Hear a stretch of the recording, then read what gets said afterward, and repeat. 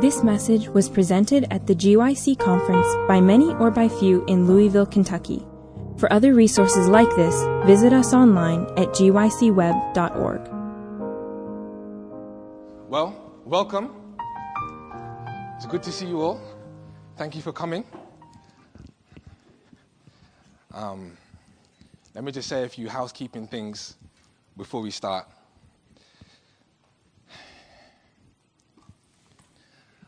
I've got a strange accent, and I speak too quickly. So what that means is that not everything I'm going to say, you're going to catch. So, if you do not get what I'm saying, I'm purposely speaking slowly. If you do not get what I'm saying, please, raise your hand. I'll say it again. Shout out, repeat it. Say it again, brother. However you want to get me to say it, I'll say it again. Is that okay?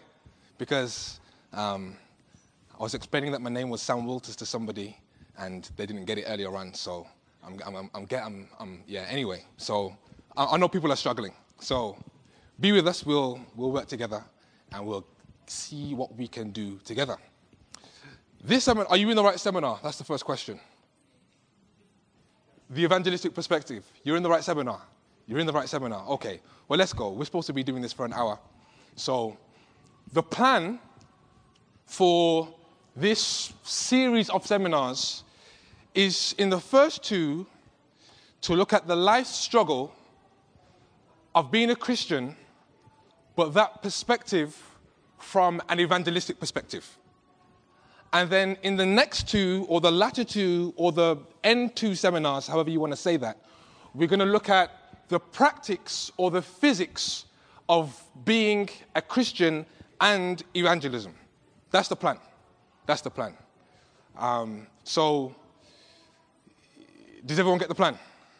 All right, cool. We're with the plan. We're with the plan. We're with the plan. We're with the plan. Well, let's say a prayer, and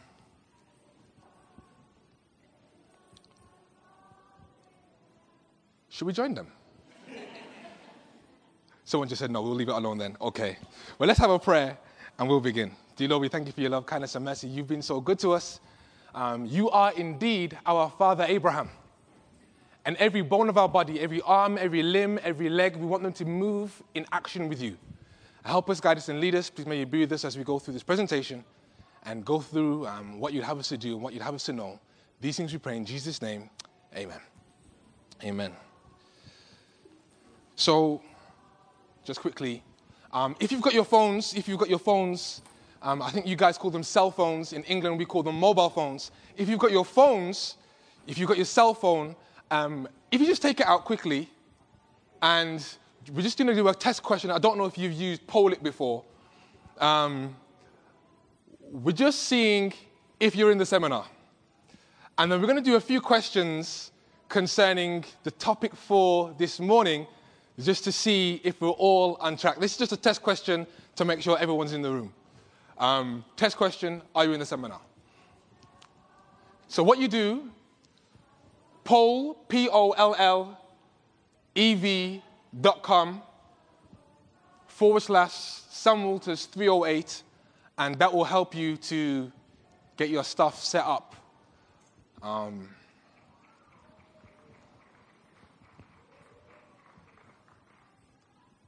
Here we go. Are we in? Are we in?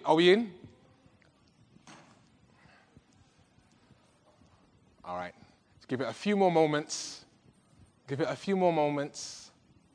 I think we're done. We're done? Has everyone done it? We're in. Those who can do it, have we done it? All right, we've done it. Let's go to our... Where's the mouse? Here she is. Okay, people are still moving.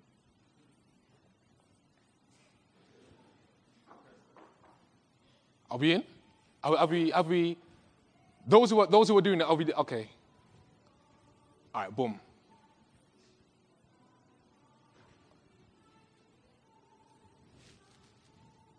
Right.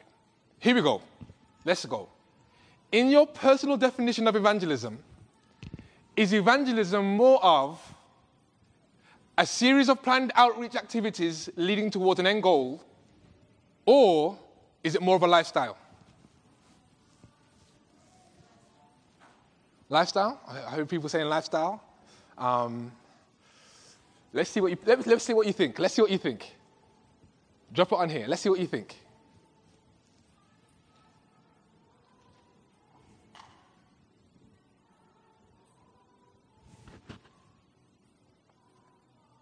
It should start the process. Have you guys started doing it?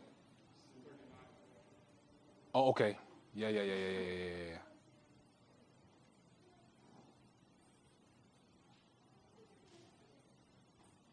Oh, my bad. Yeah. We're in. Oh, snap. I feel like I'm going to have to redo the introduction. Come. Come. Don't worry, just come. All right, cool. Let me just say for those who are walking in, we've got 4 seminars. The first one, this one is When I Don't Feel Like It. The next one is From Drifting to Driven. And this one, we're looking at really what evangelism is about and some of the reasons why sometimes as young people we don't engage in it and how we can overcome some of those reasons. That's what we're looking at in this one. We're just answering a few questions or asking a few questions to get people thinking about what their perspective of evangelism is. The next one we're looking at From Drifting to Driven. So when R.D. Gallant phoned me, he was like, Sam, I recognize you're the outreach coordinator for Peace. That's who I am, by the way. I'm the outreach coordinator for Peace. It's a school of evangelism. You're the outreach coordinator for Peace. You're doing that part-time, but I also realize you're a pharmacist part-time. How do you do the whole evangelism at work thing? And how do you live for Jesus at work, at UD, with an evangelistic perspective? So that's the next seminar. That's From Drifting to Driven. So we'll look at that next. Number 3, Christ on the shop floor. What did Christ look like when he was doing his thing? And number 4, I should know my titles off the top of my head, and I do. Number 4, there we go. Work your cycle in your circle. And we'll talk about number 4 when number 4 comes.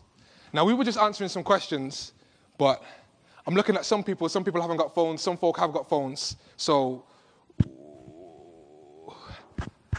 we'll see. Right, where are we going? Let me get this. As I've said, we're going to look at some of the reasons why we don't engage in personal evangelism and look at some of the ways we can overcome these reasons through a change in perspective. So through all the sessions, we're going to be trying to take a look at a change in perspective. My little cousin, should I say his name? This is going on recording. It is what it is. Tamari, I love him. He was struggling in maths. You guys call it math? Math. He's struggling in maths. That's what we call it in the UK. Let me not fall over. He's struggling in maths. And so, because he's struggling in maths, he's easily distracted at school. And he's also distracting others. You know how it is. And so, because he's distracting others and easily distracted because he's struggling in maths, I've gone over one of the evenings to help him with his maths homework. The teachers have shown him one particular way to answer the questions. I'm now showing him a more simpler way to answer the questions. Are you seeing what I'm saying? He got a different perspective on the math. And with a different perspective on the math, it helped him to change his outlook, at least in that particular sphere of his math. Are you with me? So what we're doing this morning, afternoon, we're going to look at different perspectives. Maybe you've been looking at one thing one way, and we're going to stop looking at it that way, but we're going to put on new glasses. So as we put on new glasses, bear with me, because sometimes when you put new lenses on, it can be fuzzy at first. But hopefully things will be clear as we go. Are you with me so far? All right, boom. Here we go. First of all then, why evangelism? Evangelism is the passion of God's heart. So we're just looking at a few reasons. Evangelism is the passion of God's heart. Luke 19, verse 10. For the Son of Man is come to seek and to save that which was lost. That's why he came. Evangelism is the passion of God's heart. And so because it's the passion of God's heart, we do it because we want to be in line with God's passions. Does that make sense? We want to be in line with God's passions. When you know the value of a soul, you get involved in evangelism. I just heard myself speaking quickly. You get involved in evangelism. When you know the value of a soul, when you know the value, to actualize the purpose of your design. When you start working for God, you start living your best life. If you're not working for God, newsflash, you are not living your best life.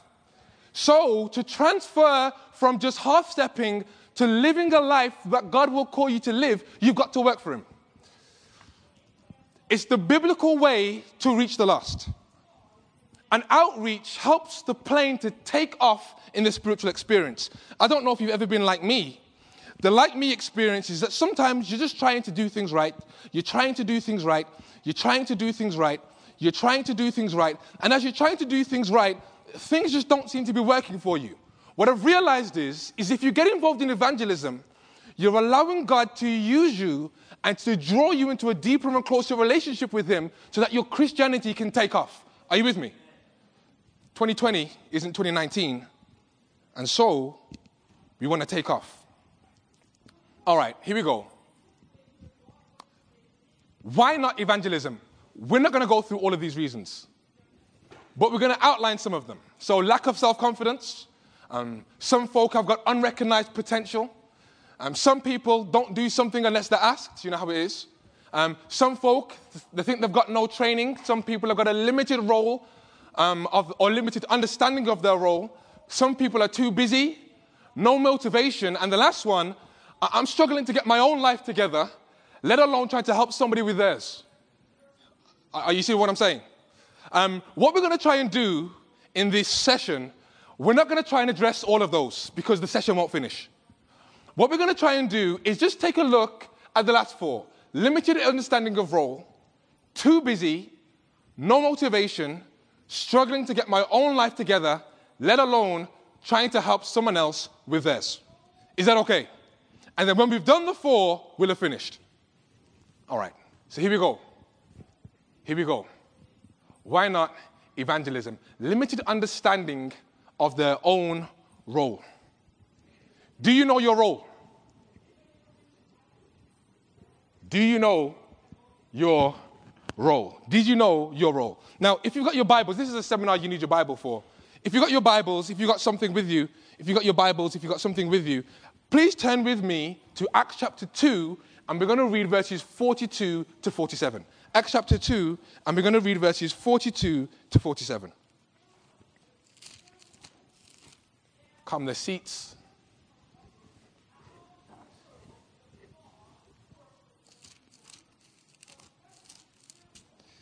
Acts chapter 2, verses 42 to 47. Acts chapter 2, verses 42 to 47. The Bible says, and they continued steadfastly in the apostles' doctrine and fellowship, and in breaking of bread, and in prayers, and fear came upon every soul, and many wonders and signs were done by the apostles. And all that believed were together, and had all things common, and sold their possessions and goods, and parted them to all men as every man had need. And they, continuing daily with one accord in the temple, and breaking bread from house to house, did eat their meat with gladness and singleness of heart, praising God and having favor with all the people. And the Lord added to the church daily such as should be saved. Okay, here we go. Evangelism for the believer back then. This is early church ministry. We're looking at understanding your own role. people don't get involved in evangelism because they have a lack of understanding of their role. Evangelism for the believer in the early church wasn't an event, it was a lifestyle. It wasn't something necessarily on the calendar, though evangelism should be on the calendar. We're going to look at that in time management. But it is something that they lived, they breathed. It's something that they did. Are you with me? And so because it's something that they did and something that they lived and they breathed, it happened every day, every second, every minute. Whatever they were on it. They're at work. How can I share Jesus Christ? It was just in their category, in their thinking, in their sphere, in their thinking. Their seats. Come, just as you are. Come, you can come. You can come. There's seats. So evangelism for the believer wasn't an event, it was a lifestyle. Now notice something with me. We're still in Acts, but we're going to go to chapter 14, and we're going to read verses 21 to 24. We're still in Acts, but we're going to go to chapter 14, reading verses 21 through to 24. And when they had preached the gospel to that city and had taught many, they returned again to Lystra and to Iconium and Antioch, confirming the souls of the disciples and exhorting them to continue in the faith, that we must through much tribulation enter into the kingdom of God. And verse 23, and when they had ordained them elders in every church and had prayed with fasting, they commended them to the Lord on whom they believed. And after they passed through Pisidia and Pamphylia. Get the picture. Paul went about preaching and teaching. We're talking about roles. Paul went about preaching and teaching. He'd be preaching over here, and he'd get some believers together. Then he'd go, and he'd be preaching over here, and he'd get some believers together. Then he'd go, and he'd be preaching over here, and he'd get some believers together. And in every section where he was preaching, he'd get the people to ordain elders where they are. Are you understanding what's going on so far? This is what Paul's on. And so, Paul then would, just take a photo of this because we're not going to go through all those texts. But then Paul would go back round after he'd done his missionary journey, and you guys are looking for seats. Man, help us, Lord, help us. There's 3 seats here, and there's some seats here. Come, don't be afraid. There's a hand. If you've got a seat, this thing's more packed than I thought. There's a seat here also. There's some seats here. I've just created a seat here. My coat doesn't have to be on a chair.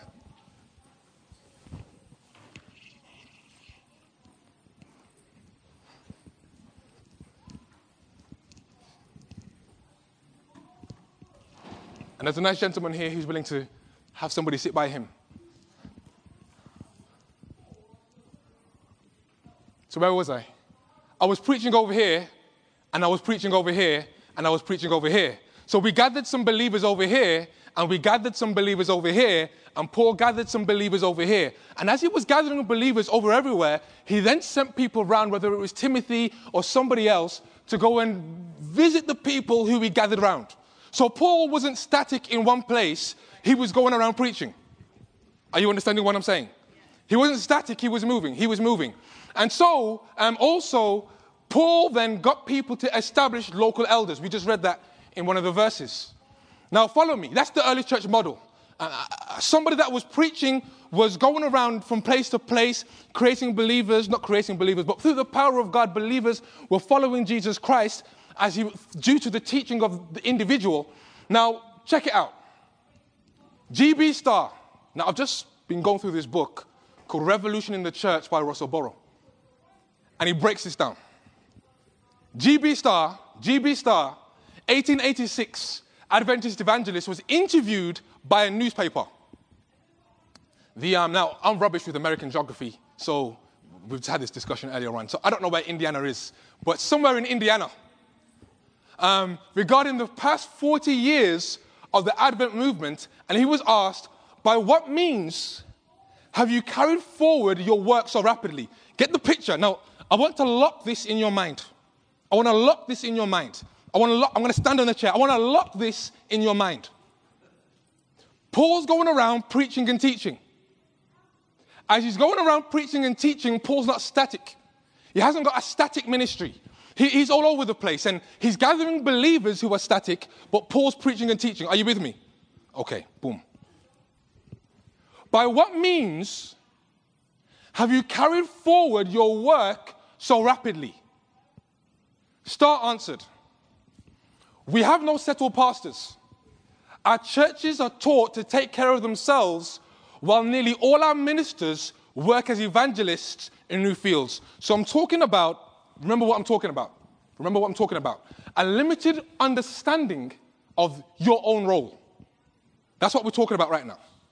Okay. So GB Star, when commenting, how come the work is just going forward so much? He said, we have no settled pastors.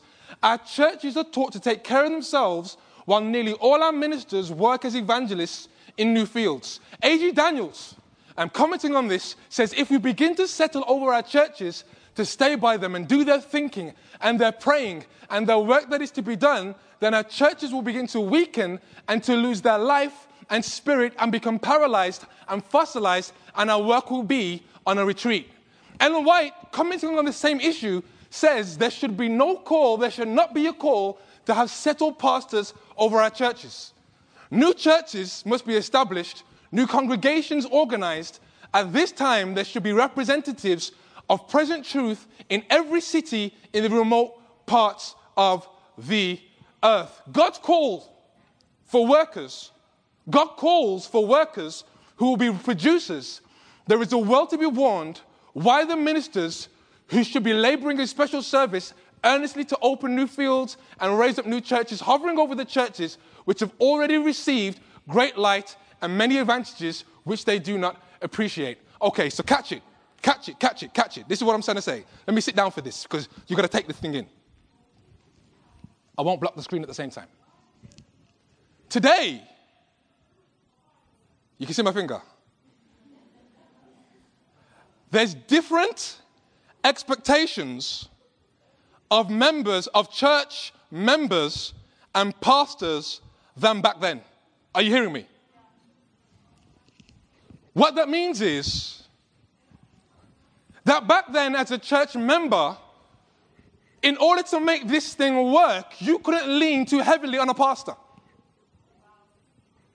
You had to do something about the church that you were in order for this thing to work. Are you with me? Because Paul wasn't there. He had stuff to do.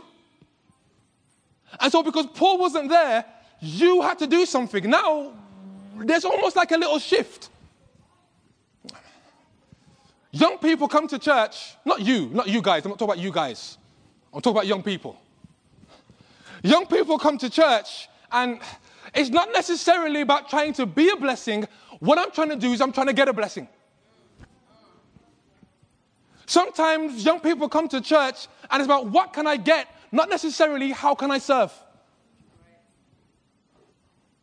And what God's saying to us here is sometimes the reason why we don't get involved in church and the reason why we don't get involved in evangelistic activities is because we've got a limited understanding of our role.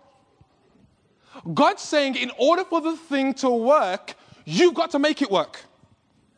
And the reason why it doesn't work is because you haven't made it work. And if you put yourself available in order for it to be able to work, it can work. Are you with me? Okay, well, there's a limited understanding of the role. People have different expectations. We were brought into existence because we were needed. Signs of the Times, April 22, 1903. You aren't an accident. And the reason why you are where you are is because you are where you are. And where you are, God needs you. I hope that makes sense. What I just said. We were brought into existence because we were needed. And where you are, there we go. So, disclaimer. Not everybody was here at the beginning. I'm from England. And I know people have been struggling since I've been here with my British accent. So please forgive me. I speak rapidly. Thank you, brother. If you need me to say it again, just say it again. Say it again, brother. Put your hand up. We'll make it happen. Is that okay? All right, so let me say that again. We were brought into existence because we were needed. You're not an accident. And so because you're not an accident, because God had you on his mind, because he formed you in the womb, and because he has a plan for you, and where you are is where you are because we're going to talk about it in the next session, you need to embrace your step. And so because you're not an accident, God needs you to embrace everything that you are where you are. Does that make sense? Including church life. Including church life. The dissemination of the truth of God is not confined to a few ordained ministers. The idea, notice this, that the minister must carry all the burdens and do all the work is a great mistake. Christian Service, page 68. You've got stuff to do. I've got stuff to do. I'm not a minister, but we've got stuff to do. If you don't do your stuff, who's going to do your stuff? Well, there we go. Now, notice. Sam, you better speed up. Wow. I'm looking at the time. Help us, Lord. Help us, help us, help us, help us. Now, I'm a KJV fan. Not because I think it's the best version. I'm just a fan. Is that okay? But sometimes the KJV gets it right, and sometimes the KJV could do a bit better. This is one of those texts where I think the KJV, help us, Lord. There we go. Where the KJV could do a bit better. Now, I want you to help me. I'm going to use my finger again because I don't have a pointer. And he gave some apostles and some prophets and some evangelists and some pastors and teachers. Why did he give those? This is the KJV. Why did he give those? Now, according to the KJV, it's for the perfecting of the saints, for the work of the ministry, for the edifying of the body of Christ. Amen. So according to that, there's 3 roles. Yeah? Yeah? That's KJV. KJV. We love the KJV. I love the KJV. This is the KJV. There's some things that the KJV says that just, they get it right. They get it right. I love it. But this one, check it in the New King James Version. And he gave some to be apostles, some prophets, some evangelists, and some pastors and teachers for the equipping of the saints for the work of ministry, for the edifying of the body of Christ, till we all come to the unity of the faith and of the knowledge of the Son of God, to a perfect man, to the measure of the stature of the fullness of Christ. Did you notice the difference? Somebody help me. What's the difference? Did anyone notice the difference? How many roles have the pastors got here? So previously, they had 3. In this one, they've got 2. So people look confused. Let me help you. This is why I need the finger. For the perfecting of the saints, comma. For the work of ministry, comma. For the edifying of the body of Christ, colon. Here we go. For the equipping of the saints, there's no comma, for the work of ministry. Did you catch it? Yeah. For the edifying of the body of Christ. Now let's go again, Revised Standard Version. And his gifts were that some should be apostles, some prophets, some evangelists, some pastors and teachers, to equip the saints for the work of ministry, for building up the body of Christ until we all attain. So now check it in the New International Version. The New International Version has just nailed it with this text. They've nailed it. They've nailed it. They've nailed it. Watch it. So Christ himself gave the apostles, the prophets, the evangelists, the pastors and teachers to equip his people for works of service so that the body of Christ may be built up until we all reach unity in the faith. Watch it. Shepherds ensure sheep are fed. Sheep produce sheep.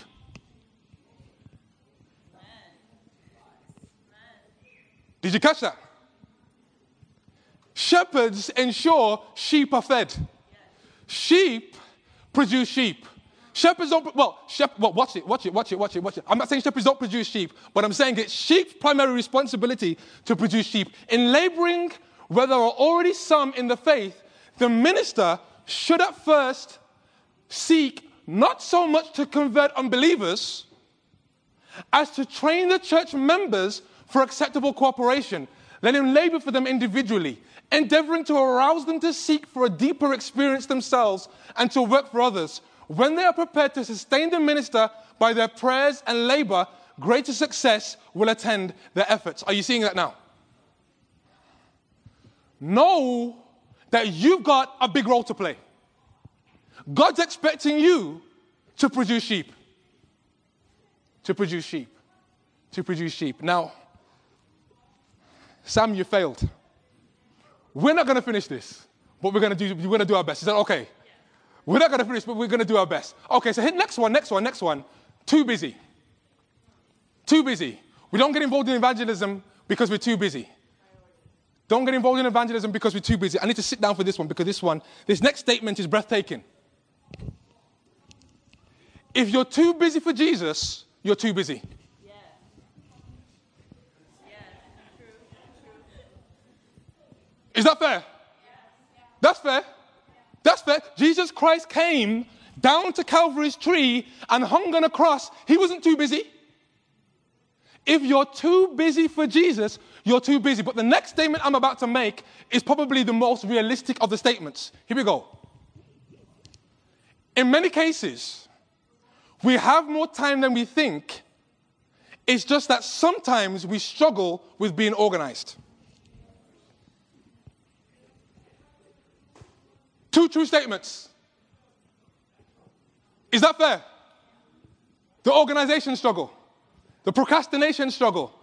Putting Jesus on the back burner struggle because I've got all of a sudden this thing has now become urgent. Here we go. God calls us to be stewards of our time. That's what he calls us to do. God calls us to be stewards of our time. Daniel 2:21. And he changes the times and the seasons. He removeth kings and setteth up kings. He giveth wisdom unto the wise and knowledge to them that know understanding. God is the Lord of time. And what he does is that he gives us some, it's a bit like tithe. You return to God 10%. But you're still responsible to God for what you do with the 90. Does that make sense? It's a bit like tithe. So God is the Lord of our time. And yet we do Sabbath for 24 hours, Friday sunset to Saturday sunset. But what you do with the other 6 days, you're going to have to answer to God for that. We won't read that one. Ephesians 5:15, see then that you walk circumspectly, not as fools, but as wise, redeeming the time because the days are evil. Now, I want to help somebody here who's struggling with organization. And the reason why I'm trying to help you is because I'm trying to help myself in the process. We should use our times wisely. Order is heaven's first law, and system is everything. So Ellen White says this, the youth instructor, January 28, 1897. We're going to break this down. When you rise in the morning, take into consideration, as far as possible, the work you must accomplish during the day. If necessary, have a small book in which to jot down the things that need to be done and set yourself a time in which to do your work. Okay, here we go. Step one, this is what Ellen White's saying. Step one is take time to plan. When you rise in the morning, take into consideration, as far as possible, the work you must accomplish during the day. Take time to plan. The days of you get up, you've snoozed your alarm, you're not sure what's going on, you're trying to find your clothes, you're trying to brush your teeth, you're rushing out of the house, you just about grabbed your books, you get into work, you're not sure if to work, you're not sure if the kids have been... Stop all of that. What you're doing is you're reacting. You're reacting. You're letting life hit you, and you're reacting. Stop reacting and get proactive. So switch from reaction to proaction. And if what she says is, take time to plan, and if necessary, have a small book in which to jot down the things that need to be done. something that I've found that's helped me is getting the stuff that's in my head written down. Sometimes it's all swirling around in your head and you're feeling overwhelmed. I've got so many deadlines. I've got to prepare for GYC. I've got to do this. I've got to do that. I've got to do this. I've got to do that. And so because I've got to do all of these things, sometimes I'm overwhelmed and I'm static. What she's saying is get it out of your head and put it down. There's different apps you can use. One of the ones I'm using at the moment is called Todoist. I'd recommend it. Todoist, I'd recommend it. Now, notice this. Consecrate yourself to God in the morning. Make this your very first work. Let your prayer be, take me, O Lord, as wholly thine. I lay all my plans at thy feet. Use me today in thy service. Abide with me, and let all my work be wrought in thee. This is a daily matter. Each morning, consecrate yourself to God for that day. Surrender all your plans to him to be carried out or given up as his providence shall indicate. Thus, day by day, you may be giving your life into the hands of God, and thus your life will be molded more and more after the life of Christ. The reason why many people can't do this is because we've got no plans to surrender to him because we haven't made any plans. Are you hearing me? So what Ellen White is saying is, if necessary, jot the stuff down. Get a plan.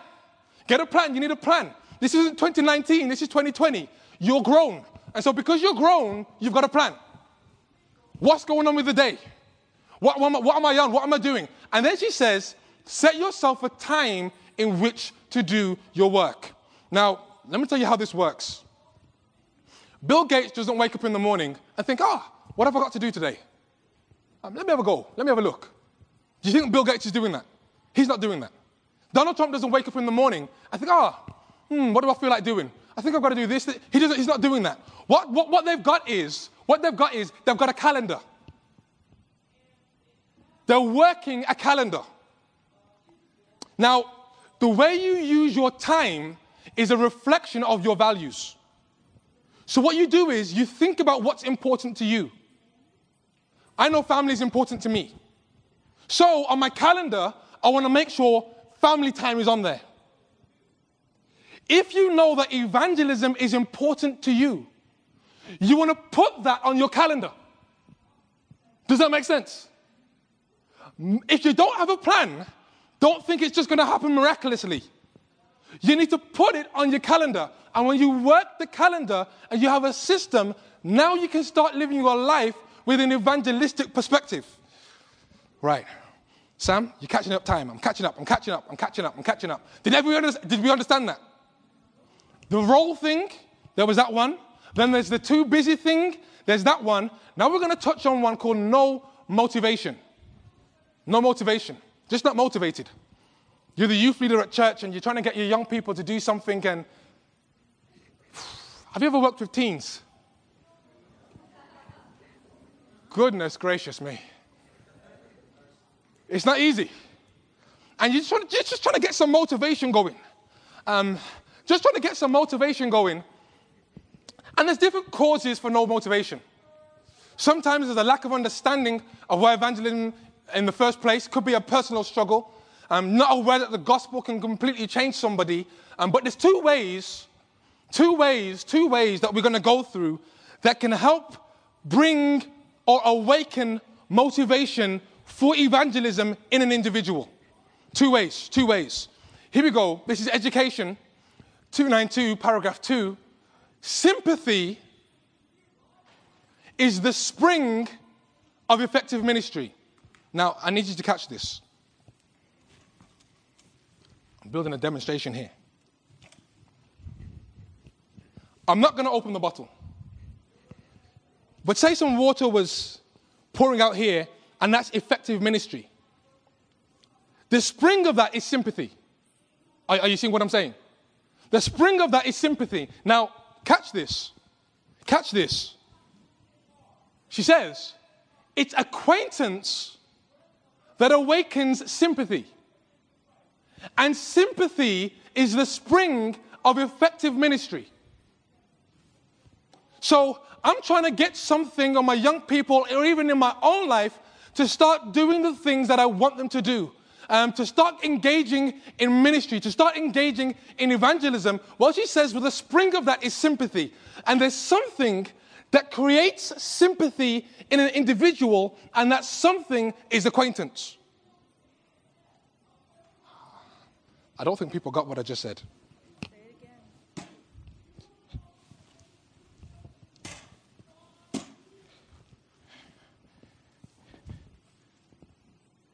Here's effective ministry.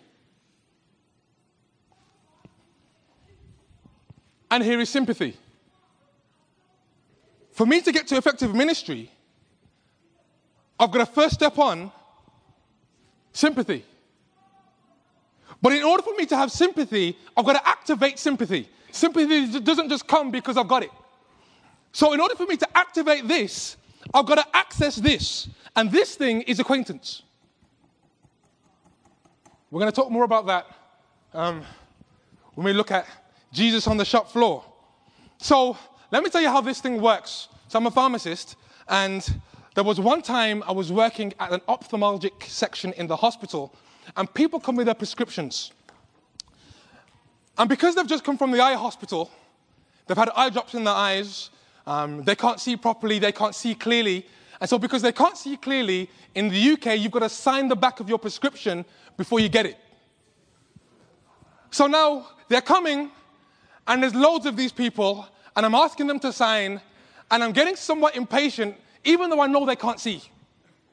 You understand what I'm saying? And I'm getting somewhat impatient, and this was happening day after day, day after day, day after day, and then one day something happened. I was upstairs in my house, and where the bus stop is in my house, you can see it. This is before I was driving. You can see it from the top window. So what I used to do, I would wait at the top window, look to see when the bus is coming down the street, run outside, run down the stairs, go and just about catch the bus. So one day I'm doing that. As I'm doing that, I slip, bam, hit the corner of the house. My head ricochets off the door. I've mashed up my eye. So I have to go to the same ophthalmology hospital and pick up a prescription that I can't read. I'm the pharmacist. And I have to hand it in, and I've got to sign the back. Are you hearing me? Now, all of a sudden, I've become acquainted. And so now my approach to the people that I'm dealing with is different because of my acquaintance. I've got sympathy. Jesus understood this. Jesus understood this. What he did is, because he wanted to become acquainted with us, he came down from heaven. And the Bible says that he's acquainted with grief in Isaiah chapter 53. And whose grief was he acquainted with? Well, the Bible says that he bore our griefs. He became acquainted with our griefs. And so because he was acquainted with our griefs, we haven't got a high priest who isn't sympathetic with us. We've got a high priest who is sympathetic with us. And that's his ministry. So, if you want to do something for Jesus Christ and get some sympathy for others in your people that you're working with, or even in yourself, I would say start with acquaintance. To awaken in the children and youth sympathy and the spirit of sacrifice for the suffering millions in the religions beyond, let them become acquainted with these lands and their peoples. In this line, much might be accomplished in our schools. Okay, so here we go. My friend Pooja. Work colleague Pooja. Wow. That thing just cut off. Help us, Lord. Help us. Help us, Lord. Help us. Okay, well, it is what it is. There we go. Pooja, we both studied pharmacy together at Keele University. And then we both got our jobs at the same hospital. So, when we finished our pharmacy exams, I remember Pooja, she's not a Christian, she's a Hindu. I remember Pooja saying to me, Sam, I finished the exams, and I poured so much of myself into this. And so because I poured so much of myself into this, I just came out the back of the exams, and I just thought, man, is this all there is to life? So this was a girl, she didn't really know what she wanted to do. Are you with me? She'd done pharmacy, but she wasn't sure if this is what she wanted to do. So anyway, I had a conversation with Pooja just last week. She's a big-time manager now, where she is. And this is what she says to me. Sam, my mum's a school teacher. And at the school that she's in, she's working in an underprivileged area. And so they've got food stamps for some of the children, and some of the parents are really struggling, but they've only got a limited amount of food stamps. And so not everyone's able to get a food stamp. Sometimes they've got to pick and choose who they're giving food stamps to. And she just said, Sam, I've got to do something about it. I've got to do something about it.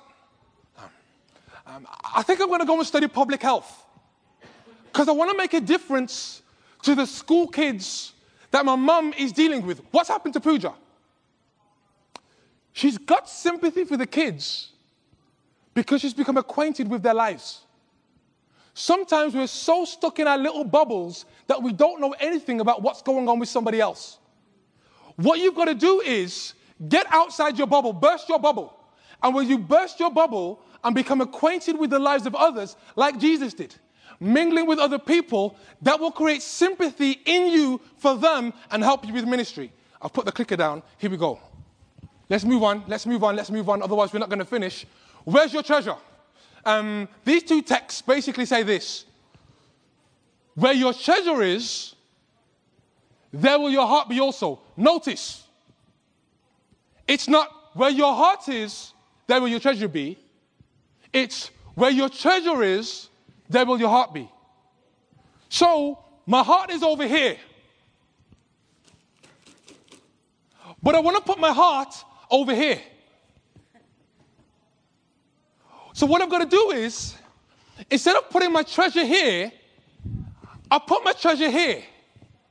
And the Bible says, is if you put your treasure over here, then your heart will move from over here to over here.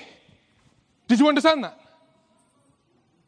The question that you've got to ask yourself is where do you put your treasure? What do I mean when I say treasure? What are you doing about sacrificing? What are you doing with your time? What are you doing with your financial resources? Where are you putting your energy? Where are you putting your life? If you put your life in the things of God, your heart will be in the things of God. If you put your heart in the things that are not of God, or your life or your resources and your energy in the things that are not of God, that's where your heart will be. 1 and 1 is 2. Quick maths. All right, let's keep it moving so that we can finish. Help us, Lord, help us. We've got 14 minutes.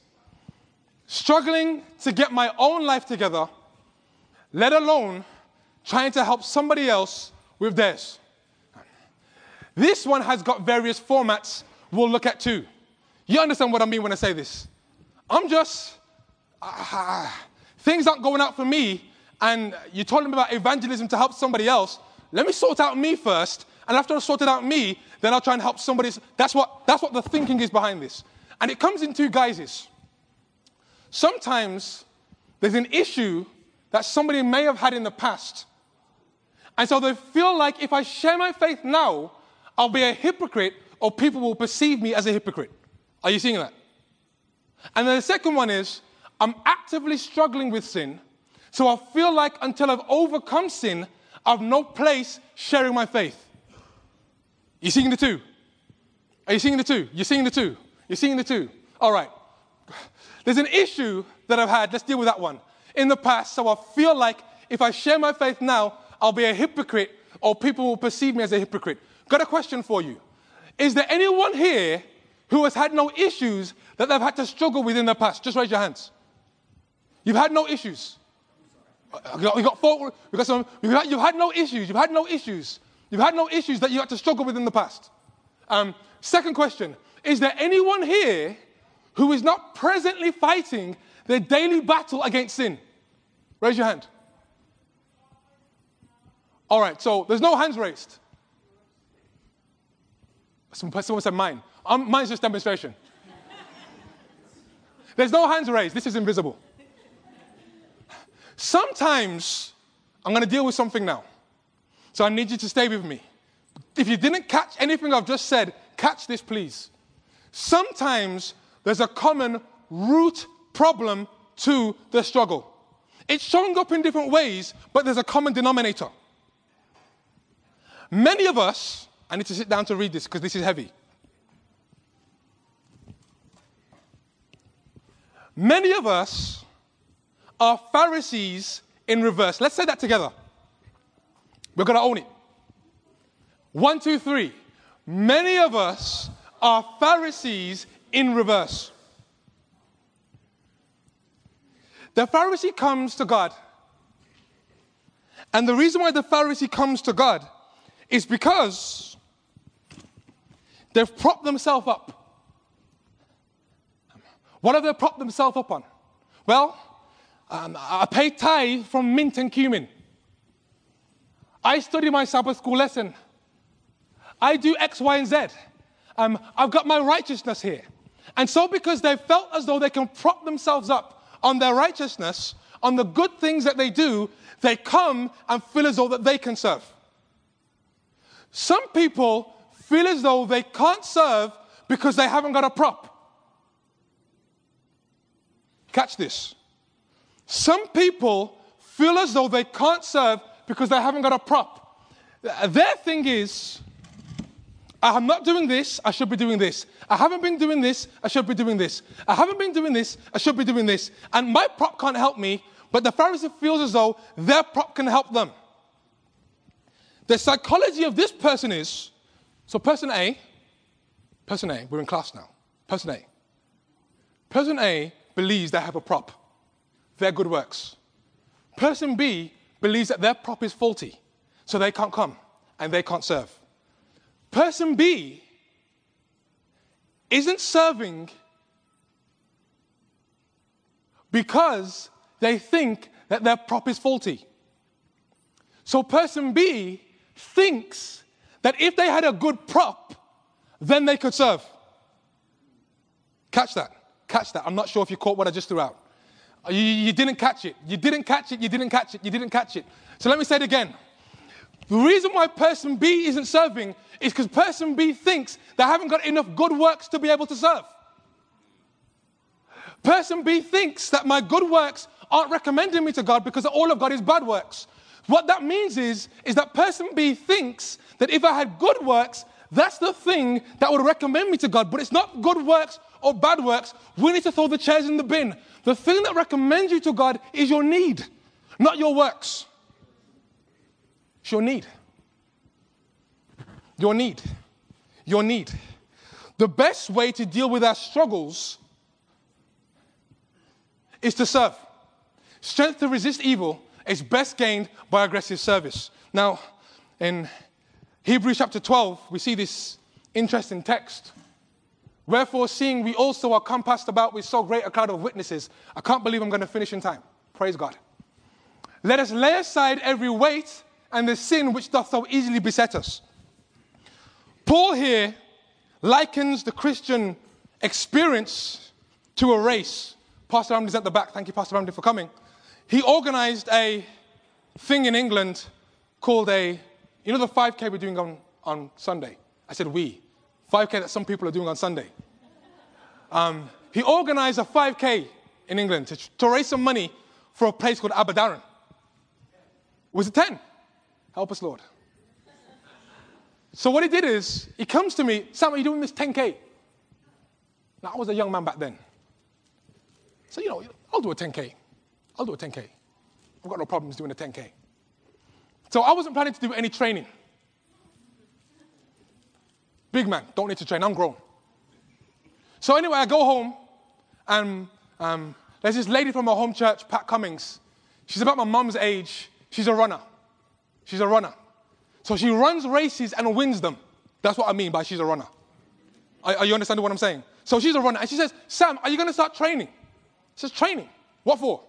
I'm planning to wake up on the day, have something to eat, full stomach, and go and run. And I'll run in my flip-flops. So anyway, she said, Sam, if you don't start running, you're going to get chicked. So what's chicked? She said, it's when a woman runs past you in the race. She goes, I said, well, Pat, this is what we do. I says, take me training. This lady's in her 50s. I catch up with her. I go to her house. We start jogging. We're about 10 minutes in, and I realize that this thing's serious. Now, the route that we've taken, I'm sweating, I'm panting, Pat's just having casual breath. The route that we're taking to get back to where we are, you've got to go up this steep hill. And you're just doing the Google Maps in your head. I say to Pat, what route are we taking? She said, Sam, we're going to go up Sandy Bank. That's just this steep hill. I said, okay. So I'm running. And in my mind, I'm just thinking, Sam, meet it. You can do it. You can do it. I get to the top of the hill, not the top of the hill, the bottom of the hill. First step, I'm going. Second step, I'm going. Third step, I'm going. Now, we've been running for about half an hour now, over 30 minutes. I'm dripping in sweat. Pat's just cool, calm, and collected. So I'm there, and I'm struggling, and something happens all of a sudden about quarter of the way up. A pain shot down from my legs to the bottom of my feet and came right back up to the top of my head, muscle ache. And at that moment, I had to remember something that I heard about that's supposed to help you in the middle of your race. When at that moment you're struggling the most, you're supposed to do this when you're running. When you're running. At that moment, you're supposed to take your mind off what you're going through and picture finishing the race. So I'm in the hill, about a quarter of the way up, and I start thinking about my green Nissan Almera that was at the top and touching it. And as I'm focusing on it, I've taken my focus off my struggle and I've put my focus on the finishing line. In the text, Paul says, wherefore, seeing we also are compassed about with so great a cloud of witnesses, let us lay aside every weight and the sin which doth so easily beset us, and let us run with patience the race that is set before us, looking unto Jesus, the author and finisher of our faith. And then notice, who, for the joy that was set before him, endured the cross. So Jesus is on the cross. Jesus didn't enjoy the cross, he endured the cross. The graces of human struggles. And the reason why he was able to endure the cross is because he had this joy set before him. My question is, because I've got my own struggles, what is this joy? Because I need to get me some of that to help me with what I'm going through. Are you understanding the logic? Like if this joy helped Jesus endure the cross, the greatest of human, it's bigger than any of your struggles in the room combined. Bigger than any of your struggles in the room combined, Jesus was able to endure it because he had this joy set before him. I'm saying I want to get me some of that joy. So the question is what is this joy? That's the question. And if you can get access to some of that joy, then maybe you can go through what you're going through. Luke chapter 15, you see three parables. You've got the parable of a lady who has 10 coins and she loses one. So she sweeps the whole house. And then she finds the one coin. And when she finds the one coin, the Bible says that there's joy. Amen. Then you've got the parable of the 100 sheep. The shepherd who's got 100 sheep and one's lost. And then he's looking for the one sheep. And he eventually finds the one sheep, puts it on his back, brings it home, and the Bible says that there's joy. Then you've got the parable of the prodigal son. The son who's lost, he knows he's lost. The father can't go and get him because that will just drive him further away. So it's on him for him to come back home. And when he comes back home, the Bible says the father throws a party, i.e., there's joy. The thing that brings joy to the heart of God is soul winning. And when you get involved in soul winning, you experience a joy that you've never experienced before. Nehemiah says that the joy of the Lord is my strength. Here we go. As we wrap up. Ellen White, commenting on this verse, who for the joy that was set before him endured the cross, despising the shame, and he sat down at the right hand of the throne of God. The joy that was set before Jesus was that of seeing souls redeemed by the sacrifice of his own glory, of his glory, his honor, his riches, and his own life. The salvation of man was his joy. When all the redeemed shall be gathered into the kingdom of God, he will see the travail of his soul and be satisfied. Let's finish up there with 20 seconds left.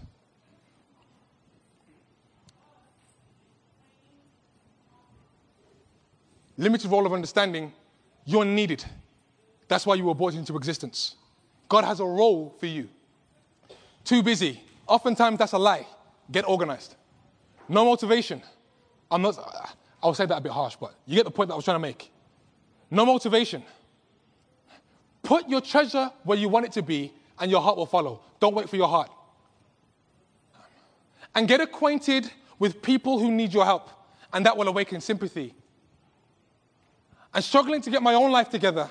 Actually, the strength for the struggle is found in the joy of the Lord, and the joy of the Lord is evangelism. And so, if it's your desire to experience that joy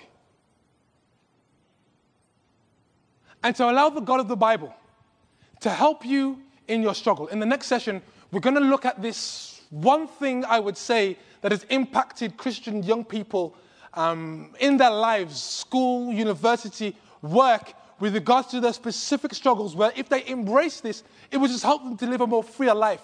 But for now, if it's your desire to experience the joy of the Lord, let's just bow your heads with me, and we'll say a prayer, and I'll let you be on your way or stay or do whatever you've got to do. Dear Lord, we thank you for your love, your kindness, and mercy. We thank you for the privilege of being able to share in your joy. Please may this be our experience.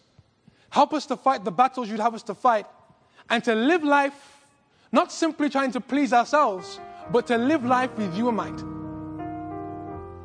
These things we pray in Jesus' name. Amen. This message was recorded at the GYC conference by many or by few in Louisville, Kentucky. GYC, a supporting ministry of the Seventh-day Adventist Church, seeks to challenge and inspire young people to take a sacrificial initiative for Christ. To download other resources like this, visit us online at gycweb.org.